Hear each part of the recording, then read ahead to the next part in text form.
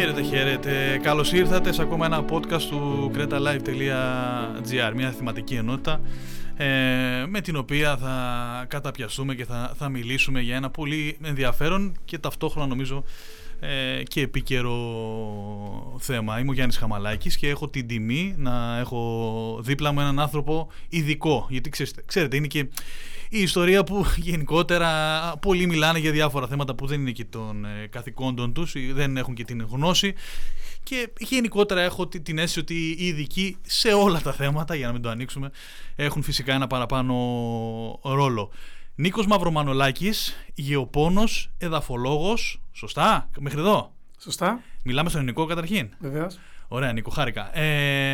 Γεωπόνος, εδαφολόγος, και ουσιαστικά ο τίτλος περιλαμβάνει και έτσι, ένα γενικό πλαίσιο. Είστε product manager της Agri-SC, έτσι. Ακριβώς. Για να μπούμε λίγο στο κλίμα, θέλετε να μου πείτε τι εμπορεύεται, τι είναι αυτή η εταιρεία, η οποία ασχολείται προφανώς και γύρω από το θέμα εδαφολογία, γεωπονία, τι ακριβώς είναι η εταιρεία καταρχήν? Ευχαριστώ για την πρόσκληση. Να είστε καλά. Η Agri-SC είναι μια εταιρεία η οποία δραστηριοποιείται στον χώρο της εμπορίας των γεωργικών εφοδίων. Εδώ και αρκετά χρόνια έχει αρχίσει την εμπορία λιπασμάτων και δραστηριοποιείται στο χονδρικό εμπόριο. Τα τελευταία χρόνια μπήκαμε και στην εμπορία γεωργικών φαρμάκων, οπότε σιγά σιγά καλύπτουμε το μεγαλύτερο φάσμα των αναγκών στον γεωργικό κόσμο. Είναι η αίσθησή μου, ή εντάξει, δεν ξέρω, δεν είμαι και πολύ ειδικός σε όλα αυτά, αλλά είναι η αίσθησή μου ότι ο κόσμος λίγο έχει, όχι τόσο πολύ αυτοί που ασχολούνται με την γη, οι επαγγελματίες της γης δηλαδή που λέμε, αλλά ο ένας κόσμος που νομίζω ότι δεν έχει γνώση λίγο πολύ από θέματα, ακόμα και ένα κήπο να έχει στην αυλή, δεν ξέρω αν απευθύνονται σε εσάς ή τέλος πάντων το ψάχνουν. Είναι λίγο ότι έχω μια γνώση μου από παππούς μου παλιά και δεν απευθύνω τόσο πολύ σε ανθρώπους του χώρου. Δεν ξέρω, αυτή τη γνώση, την άποψη έχω μάλλον. Ουσιαστικά η εταιρεία μας απευθύνεται στους επαγγελματίες του κλάδου, ουσιαστικά στους γεωπόνους, στα καταστήματα εμπορίας γεωργικών εφοδίων. Έχετε και χοντρική που είπατε, έτσι. Ναι, γι' αυτό η δραστηριότητα μας είναι η χοντρική. Βέβαια, δεν αποκλείουμε ποτέ το να δώσουμε κάποια πληροφορία, να μεταφέρουμε γνώση, τεχνογνωσία στον οποιοδήποτε μας τη ζητήσει. Ναι. Δηλαδή, αν κάποιος έχει ένα κήπο, ρε παιδί μου, να το πω έτσι λαϊκά, απ' έξω με έκταση, μπορεί κάποιος να απευθυνθεί σε εσάς για να του πείτε τι μπορεί να κάνει ή όχι, ή είστε μόνο. Ευχαρίστησή μας να το βοηθήσουμε. Ναι. Βέβαια, αλλά κυρίως είστε στον κλάδο των. Δεν παρέχουμε υπηρεσίες γεωπόνου, δεν παρέχουμε τεχνικές υπηρεσίες με πληρωμή. Οι υπηρεσίες οι τεχνικές που παρέχουμε είναι δωρεάν. Εμείς εμπορευόμαστε μόνο γεωργικά εφόδια. Πάμε και στην ελιά τώρα, που είναι και, εντάξει, όταν λέμε ελιά αντιλαμβανόμαστε όλοι ότι στην Κρήτη είναι μια μεγάλη λέξη που αποτυπώνει πολλά. Πάρα πολλοί είναι αγρότες, γεωργοί, και νομίζω ότι, εντάξει, όλη αυτή η ιστορία με την καλλιέργειά της, υπάρχει μεγάλη αύξηση από ό,τι γνωρίζω. Έτσι. Έχω μάθει κάποιες πληροφορίες, διάβασα κάποια πράγματα, ότι υπάρχει μεγάλη αύξηση στην καλλιέργεια των ελαιοδέντρων την τελευταία 20ετία, δεκαετία, δεν ξέρω καλά. Μπορεί να είναι και 30 χρόνια. 30 χρόνια. Ναι, υπάρχει μια πολύ μεγάλη αύξηση του αριθμού των ελαιοδέντρων, των καλλιεργούμενων εκτάσεων τα τελευταία 30 χρόνια. Ναι. Δηλαδή οι άνθρωποι καλλιεργούν περισσότερες, έτσι, βάζουν ελιές που λέμε. Έχει, ξέρω, ένα θερμοκήπιο παράδειγμα, το βάζει ελιά, ή τέλος πάντων δεν είχε τίποτα και. Ακριβώς. Στα πλαίσια της εγκατάλειψης κάποιων άλλων καλλιεργειών, είτε αυτό ήταν αμπελώνες, είτε ήταν κυπευτικά ή άλλες καλλιέργειες. Έτσι, σε αυτή την αναδιάρθρωση των καλλιεργειών αυξήθηκε η καλλιέργεια της ελιάς. Αυξήθηκαν οι εκτάσεις, οι καλλιεργήσιμες εκτάσεις με ελαιόδεντρα. Τώρα, αυξήθηκαν οι εκτάσεις με τις καλλιέργειες. Η παραγωγή αυξήθηκε. Δηλαδή, το τι παράγουμε, γιατί φυτεύεις την ελιά, τη βάζεις την καλλιεργείς, βάζεις τα λιπάσματά σου. Όσοι βάζουν, τέλος πάντων, θα μιλήσουμε και γι' αυτό. Γιατί είναι ο βασικός άξονας της συνομιλίας. Γι' αυτό σας ήθελα εδώ μαζί, να δούμε λίγο την αξία του λιπάσματος. Γιατί ίσως πολλοί το έχουν λίγο αλλιώς στο μυαλό τους. Θα μας πείτε εσείς τι συμβαίνει. Η παραγωγή αυξήθηκε. Αυτή είναι μια μεγάλη ερώτηση. Ναι. Δυστυχώς η παραγωγή τα τελευταία χρόνια δεν έχει αυξηθεί με το ρυθμό που θα έπρεπε να έχει αυξηθεί που έχει αυξηθεί μάλλον η καλλιεργούμενη έκταση με ελαιόδεντρα. Ναι. Αναλογικά το λέτε, συγγνώμη, αναλογικά. Μπορούμε να πούμε ότι έχει μείνει στάσιμη και σε κάποιες περιπτώσεις μειώνεται κιόλας. Τα τελευταία χρόνια βλέπουμε μια μείωση. Βέβαια, η κλιματική αλλαγή έχει επηρεάσει τα έντονα καιρικά φαινόμενα. Αλλά η ανθεκτικότητα των δέντρων έχει μειωθεί. Οπότε βλέπουμε ότι τα δέντρα δεν μπορούν πλέον να αντιμετωπίσουν αυτές τις δύσκολες καιρικές συνθήκες, αυτές τις αντίξωες συνθήκες. Και αυτό μπορεί εύκολα να το καταλάβει κανείς, διότι μέσα στα δέντρα τα οποία δυσκολεύονται υπάρχουν και πολλά δέντρα που δεν δυσκολεύονται. Άρα θεωρείτε ότι έπρεπε λίγο να έχουμε οχυρωθεί ως προς αυτό, δηλαδή να έχουμε, όταν λέω έχουμε εννοώ σαν κάποιος αγρότης τέλος πάντων, να έχει προβλέψει ουσιαστικά αυτές τις ιστορίες και τις καταστροφές που λέτε και όλη αυτή την κλιματική αλλαγή, να έχει οχυρώσει δηλαδή τις καλλιέργειές του, τα δέντρα του, ώστε να είναι πιο ανθεκτικά. Ακριβώς, αυτή είναι η λέξη. Ναι. Ανθεκτικότητα των δέντρων. Ναι, ο κάθε παραγωγός μπορεί με τις ανάλογες γεωργικές πρακτικές που έχουν να κάνουν με τη λίπανση, θρέψη, έχουν να κάνουν με τον τρόπο που αρδεύει, τον τρόπο που κλαδεύει, γενικά τις καλλιεργικές πρακτικές που πρέπει να εφαρμόσει, θα μπορούσε να κάνει τα δέντρα του ανθεκτικά, ώστε να μπορούν να αντιμετωπίσουν ουσιαστικά το στρες. Που... Έχουν και τα δέντρα στρες, δηλαδή. Δεν έχουμε μόνο εμείς. Βεβαίως. Δεν έχουμε μόνο άνθρωποι. Ναι. Το στρες τώρα το λέτε εσείς, τις καταστροφές και το γύρω-γύρω που λέμε. Όχι, έτσι. Δεν είναι μια έννοια την οποία την εφήβρα εγώ. Ναι, το καταλαβαίνω. Η λέξη στρες είναι επίσημη λέξη στη γεωπονία. Ναι, έτσι έχουμε το βιωτικό στρες και το αβιωτικό στρες. Μάλιστα. Το αβιωτικό στρες είναι αυτό που δημιουργείται από μη ζωντανούς οργανισμούς. Ενώ το βιωτικό είναι από ζωντανούς οργανισμούς. Έντομα, μύκητες, γενικά ασθένειες. Το αβιωτικό στρες είναι από μη ζωντανούς οργανισμούς, το λέει και η ίδια λέξη, από το στερετικό α και το βιωτικό, που μπορεί να είναι από τις κλιματικές συνθήκες, δηλαδή ξηρασία, υπερβολική υγρασία, βροχές, πλημμύρες, μεγάλη εναλλαγή θερμοκρασίας μέρας νύχτας. Οτιδήποτε μπορεί λοιπόν να δημιουργήσει συνθήκες στρες στο δέντρο της ελιάς, μια και αναφερόμαστε στην ελιά, μπορεί να δημιουργήσει ακαρπία. Μπορεί να περάσουν και αρκετά χρόνια καμιά φορά ώστε να δούμε καρπό. Πόσο εύκολο είναι κάποιος να μην έχει αυτά που λέτε, να μην έχει ο πόνος, έτσι, και να ασχολείται με ελιές, με ρίζες που λέμε, και να το κάνει πετυχημένα? Πόσο εύκολο είναι και πόσο έτσι μου ακούγεται εμένα, δηλαδή, ότι το θεωρώ πολύ δύσκολο αν δεν πάρει μια γνώμη ειδικών. Να έχει τη σωστή σειρά, να έχει το κλάδεμά του, να έχει τη σωστή ποσότητα του νερού, και γενικά να είναι έτσι, να είναι το δέντρο να το κάνει ανθεκτικό που λέμε. Τα προηγούμενα χρόνια αυτή την ερώτηση δεν υπήρχε λόγος να μου την κάνετε. Διότι δεν θα παρατηρούσε κανείς ότι υπάρχει κάποια δυσκολία στην καλλιέργεια της ελιάς. Οι λόγοι είναι διάφοροι. Ο ένας λόγος είναι ότι τα λιπάσματα που εφάρμοζαν στο έδαφος τα προηγούμενα χρόνια ήταν μάλλον μεγαλύτερες οι ποσότητες. Βάζαν πολύ λίπασμα δηλαδή. Ναι, σαν δόσεις. Ίσως επειδή ήταν άλλες οι τιμές. Ίσως ήταν η νοοτροπία τέτοια. Τέλος πάντων βάζανε περισσότερα λιπάσματα. Δεύτερος λόγος, πολύ σημαντικός, είναι η εξάντληση των εδαφών.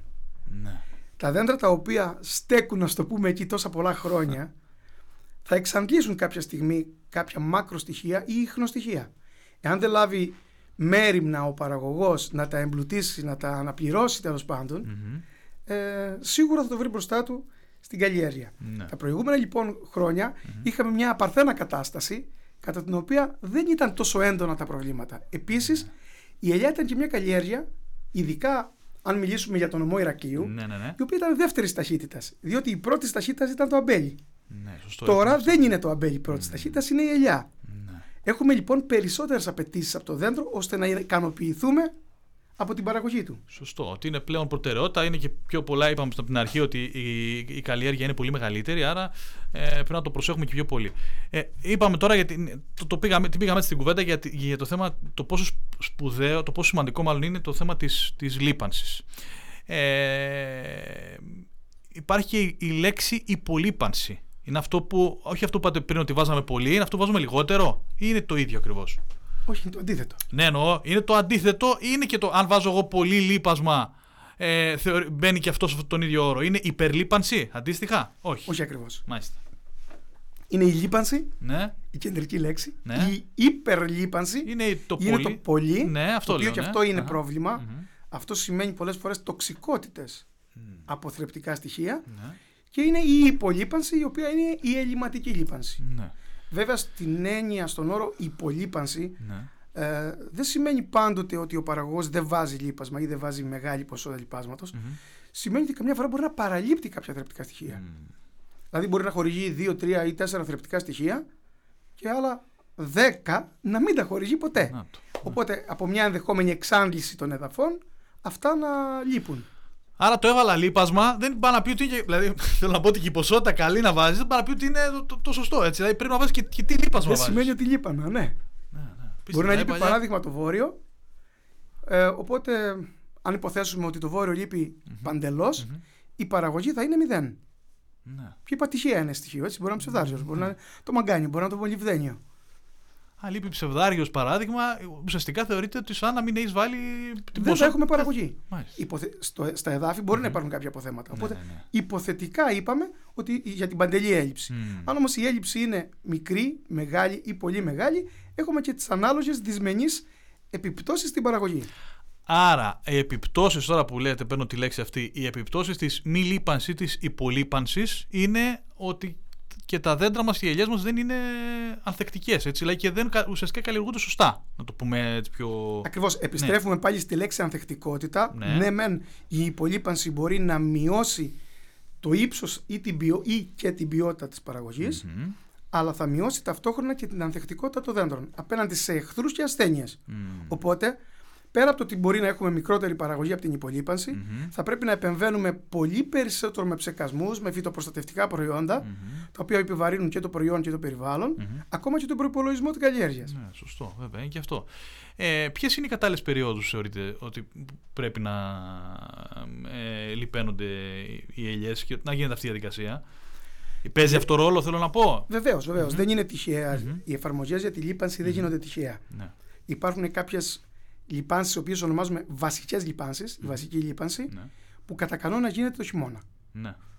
Με τα βασικά λιπάσματα που συνήθως είναι ο φόσφορος, το κάλιο, μπορεί να είναι το μαγνήσιο, ασβέστιο, ανάλογα με τις ανάγκες που μας προσδιορίζει μια εδαφολογική ανάλυση ή γνώση του εδάφους για την κάθε περιοχή.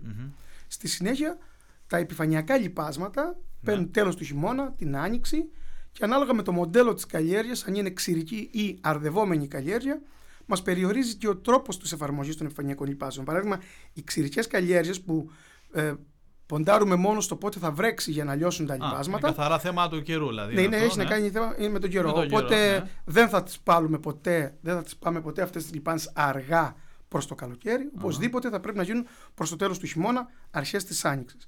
Όσον αφορά τις αρδευόμενες καλλιέργειες, δεν υπάρχει τέτοιος περιορισμός. Μπορούμε να βάλουμε επιφανειακή λίπανση προς το τέλος του χειμώνα ένα μέρος και μετά τα συμπληρώσουμε και με την άρδευση. Το μεγαλύτερο λάθος που κάνουμε σαν αγρότες στο θέμα της λίπανσης, αυτό που έχετε εντοπίσει εσείς που είστε και γνώστοι και επαγγελματίες. Ένα πολύ μεγάλο λάθος είναι το να εφαρμόζονται λιπάσματα που μπορούν να έχουμε μεγάλες απώλειες στην λάθος εποχή. Παράδειγμα, το να μπει ένα λίπασμα με μεγάλη αναλογία αζότου ή ένα σκέτο αζωτούχο λίπασμα μέσα στο χειμώνα, για να πούμε ότι εγώ λείπανα επειδή είχα λίγο χρόνο στις διακοπές των Χριστουγέννων της Πρωτοχρονιάς, αλλά είναι στην καρδιά του χειμώνα και από εκεί και πέρα να ακολουθήσουν όλες οι βροχοπτώσεις. Αυτό σημαίνει ότι μπορεί να έχουμε απώλειες σε πάρα πολύ μεγάλο ποσοστό, το οποίο σημαίνει ότι και θα χάσουμε το λίπασμά μας, αλλά δεν θα πάρουμε και την απόδοση που εμείς περιμένουμε. Άλλα λάθη είναι το να εφαρμόζονται λιπάσματα που μπορεί να δεσμεύονται από το έδαφος σε εδάφη που έχουν υψηλή δεσμευτική ικανότητα. Ότι το έδαφος έχει κάποια στοιχεία πώς το λένε, σε μεγάλο ποσοστό τέλος πάντων και τα φορτώνουμε και λίγο παραπάνω, το πω έτσι πιο. Όχι ακριβώς αυτό. Όχι. Υπάρχουν κάποια θρεπτικά στοιχεία, όπως παράδειγμα το κάλιο, το οποίο σε ένα έδαφος που έχει υψηλή περιεκτικότητα σε άργυλο, όπως λέμε το βαρύ έδαφος, μπορεί να δεσμεύσει αυτό το θρεπτικό στοιχείο. Ή και άλλα θρεπτικά στοιχεία. Να φέρουμε στο κάλιο γιατί είναι το πιο συνηθισμένη περίπτωση. Όταν λοιπόν βάλουμε ένα λίπασμα το οποίο δεν έχει κάποια προστασία για την δέσμευση και το εφαρμόσουμε νωρίς το χειμώνα ή στη δόση τέλος πάντων που δεν θα ξεπεράσουμε αυτό το πρόβλημα της δέσμευσης, μπορεί να έρθει η επόμενη χρονιά ή η μεθεπόμενη χρονιά και ενώ έχουμε λιπάνι με κάλιο, να μην βλέπουμε αντίδραση από το δέντρο. Να μην βλέπουμε θετική αντίδραση. Ναι. Εκεί τώρα θα πρέπει να λάβουν υπόψη η παραγωγή με τη βοήθεια του γεωπόνου τους μια εδαφολογική ανάλυση, να γνωρίζουν τον τύπο του εδάφους, τα αποθέματα του εδάφους και να πάρουν μια σωστή συμβουλή θρέψης. Ναι. Ολοκληρώστε. Θέλω λοιπόν να πω ότι πέρα από το άζωτο, το οποίο συνήθως έχουν μεγάλες απώλειες που έχουν να κάνουν με τις καιρικές συνθήκες, τα υπόλοιπα θρεπτικά στοιχεία που δεν ξεπλένονται τόσο πολύ με τις βροχές, το άζωτο μπορεί να ξεπληθεί με βροχές σαν μορφή νητρικού αζότου ή να εξατμιστεί με τη μορφή του ουρικού αζότου όταν εφαρμόζεται η ουρία, το καλοκαίρι συνήθως, στους ζεστούς μήνες. Τα υπόλοιπα στοιχεία μπορούν να δεσμευτούν. Αρκετά από τα υπόλοιπα στοιχεία μπορούν να δεσμευτούν. Αυτό είναι πάρα πολύ κρίσιμο και πολλές φορές το αγνοούν οι παραγωγοί και εκπλήσονται κιόλας όταν το βάζουν το λίπασμα και δεν δουλεύει. Ναι. Θα κάνω μια ερώτηση επίσης. Τώρα μπορεί να ακουστεί κάπως, αλλά νομίζω ότι είναι και ερώτηση αρκετών. Στο ίδιο έδαφος μπορεί μια ελιά, ένα δέντρο να αναπτυχθεί εντελώς διαφορετικά από ένα διπλανό? Δηλαδή έχουμε το ίδιο έδαφος, έχουμε την ίδια ελιά, βάζουμε τις ίδιες ποσότητες που λέτε με τα λοιπάσματα και αυτά. Μπορεί να δούμε μια διαφορετική αντίδραση? Εφόσον πρόκειται για το ίδιο έδαφος, ίδιο δέντρο, ίδιες καλλιεργητικές φροντίδες, κανονικά δεν πρέπει να δούμε διαφορά. Εάν τώρα δούμε κάποια διαφορά, θα πρέπει το ίδιο το δέντρο να είναι προβληματικό. Ναι, το ίδιο το δέντρο να είναι προβληματικό. Μάλιστα. Θέλω τέλος να μου πείτε, γιατί και το site της Agri.SC επισκέφτηκα και είδα μια διαφορετική διαδικασία. Εγώ να σας πω την αλήθεια δεν είχα ξαναδεί κάτι αντίστοιχο. Υπάρχει έτσι οργανωμένο, ωραίο στήσιμο, γνωρίστε, στείλτε μήνυμα, να επικοινωνήσει μαζί σας ένας γεωπόνος, αν δεν κάνω λάθος, δεν είναι? Δηλαδή έχετε μια διαδραστική επικοινωνία, την οποία εγώ την θεωρώ είναι πρωτοποριακή καταρχήν, τουλάχιστον σε αυτό το τομέα. Θέλω να μας μιλήσετε λίγο για αυτή την εταιρεία, στην οποία είστε product manager, στην Agri.SC, επαναλαμβάνω. Τι κάνει ακριβώς, πώς μπορεί ένας γεωπόνος να έρθει και σε εσάς να επικοινωνήσει για να λύσει το πρόβλημα ή να μάθει πληροφορίες, τέλος πάντων? Ακριβώς τη σελίδα μας τη στήσαμε με τέτοιο τρόπο ώστε να είναι διαδραστική. Μάλιστα, αυτό λέω, ναι. Ναι, δεν θέλαμε να έχουμε μια σελίδα η οποία να είναι απλά πληροφοριακή σελίδα. Μια σελίδα παρουσίασης που μπαίνεις και λες να πάρω τα πληροφορίες. Όχι, δεν είναι έτσι. Δεν είναι έτσι. Δεν είναι έτσι. Προσπαθούμε βέβαια οποιασδήποτε εργασίες έχουμε κάνει, οι παρουσιάσεις έχουμε κάνει, οι μελέτες έχουμε κάνει, δημοσιεύσεις, τις ανεβάζουμε στη σελίδα μας ώστε να είναι οποιαδήποτε στιγμή προσβάσιμες από τους συνεργάτες μας. Αλλά ο κύριος στόχος της δικής μας εταιρείας είναι να βοηθήσουμε τους παραγωγούς ή τους συνεργάτες μας που επικοινωνούν με τους παραγωγούς, να το πω καλύτερα, να βελτιώσουν την παραγωγικότητα των καλλιεργειών τους. Εμείς θέλουμε να τους προτείνουμε το κατάλληλο λίπασμα για την κατάλληλη καλλιέργεια σε οποιοδήποτε έδαφος. Ναι, μάλιστα. Κατανοητά απόλυτα. Δεν ξέρω αν εγώ τουλάχιστον που, εντάξει, η γνώση μου είναι, θα την πω, περιορισμένη και θα μείνω εκεί. Δεν ξέρω αν θέλετε να δώσετε μια συμβουλή, να πείτε κάτι παραπάνω σε όλη αυτή την ιστορία, γιατί ξέρω ότι θα μας ακούσουν αρκετοί σε ένα νησί που, εντάξει, επαναλαμβάνω ότι η ελιά είναι ένα χαρακτηριστικό γνώρισμά της γενικότερα και πολλοί εξαρτώνται αλλά και ασχολούνται με το κομμάτι αυτό. Δεν ξέρω αν θέλετε να πείτε κάτι τελευταίο ή να δώσετε μια συμβουλή, πέρα από το να έρθουν να σας επισκεφτούν ή να σας καλέσουν ή τέλος πάντων να πάρουν τις γνώσεις σας. Κάτι έτσι ή σημαντικό ή ένα tip που θα πείτε σε κάποιον γεωργό που ακούει αυτό το podcast εδώ στο Κρήτη. Η συμβουλή που θέλω να δώσω σε όλους τους παραγωγούς και όσους εμπλέκονται στην παραγωγική διαδικασία για την καλλιέργεια της ελιάς είναι να μην την εγκαταλείψουν άλλο, μην την εγκαταλείψουν κι άλλο. Δυστυχώς υπάρχει μια γενική εικόνα εγκατάλειψης η οποία πολλές φορές δεν είναι εσκεμμένη. Λόγω των οικονομικών δεδομένων της εποχής λέτε, ή παίζει και αυτό ένα ρόλο? Ναι, δεν θα αναφερθώ σε αυτό. Να πάω σε κάτι πιο εύκολο εννοώ? Όχι. Αυτοί που δεν ασχολούνται επειδή δεν μπορούν να έχουν τη δυνατότητα να ασχοληθούν, είναι ξεκάθαρο για ποιο λόγο έχουν πρόβλημα. Δεν μπορώ να επενδύσω, εννοείται ότι θα έχω πρόβλημα. Σωστό. Αλλά αυτοί όμως που επενδύουν και ασχολούνται και έχουν πρόβλημα, για αυτούς είναι άδικο να έχουν δέντρα που δεν αποδίδουν. Σωστό. Εκεί λοιπόν θα πρέπει οπωσδήποτε να απευθυνθούν στον γεωτεχνικό τους, να μιλήσουν στα σοβαρά και να λύσουν τα προβλήματά τους. Προηγουμένως είπαμε ότι μπορεί να εφαρμόζουν λιπάνσεις και να μην βλέπουν αποτέλεσμα. Έχουμε δει λοιπόν τα τελευταία χρόνια ότι πολλές λιπάνσεις είναι υπολιπάνσεις ή αλλιώς θα τις ονομάσουμε λάθος λιπάνσεις. Γιατί η υπολίπανση και η λάθος λίπανση είναι ταυτόσιμες έννοιες. Ναι, το είπαμε πριν. Ναι. Αυτό είναι το βασικότερο νομίζω που εντάξει, τουλάχιστον εξέλαβα και εγώ ότι πρέπει λίγο να σταθούμε και να είναι πιο προσεκτικοί άνθρωποι οι οποίοι επενδύουν χρόνο και χρήμα και τελικά δεν βλέπουν αποτέλεσμα. Νίκος Μαυρομανολάκης ήταν μαζί μας σε αυτό το podcast του CretaLive.gr, Product Manager της Agri-SE. Ευχαριστώ πάρα πολύ για αυτήν την κουβέντα που είχαμε. Ευχαριστώ και εγώ. Να είστε καλά. Γιάννης Χαμαλάκης ήταν στο μικρόφωνο. Τα ξαναλέμε σε ένα επόμενο podcast.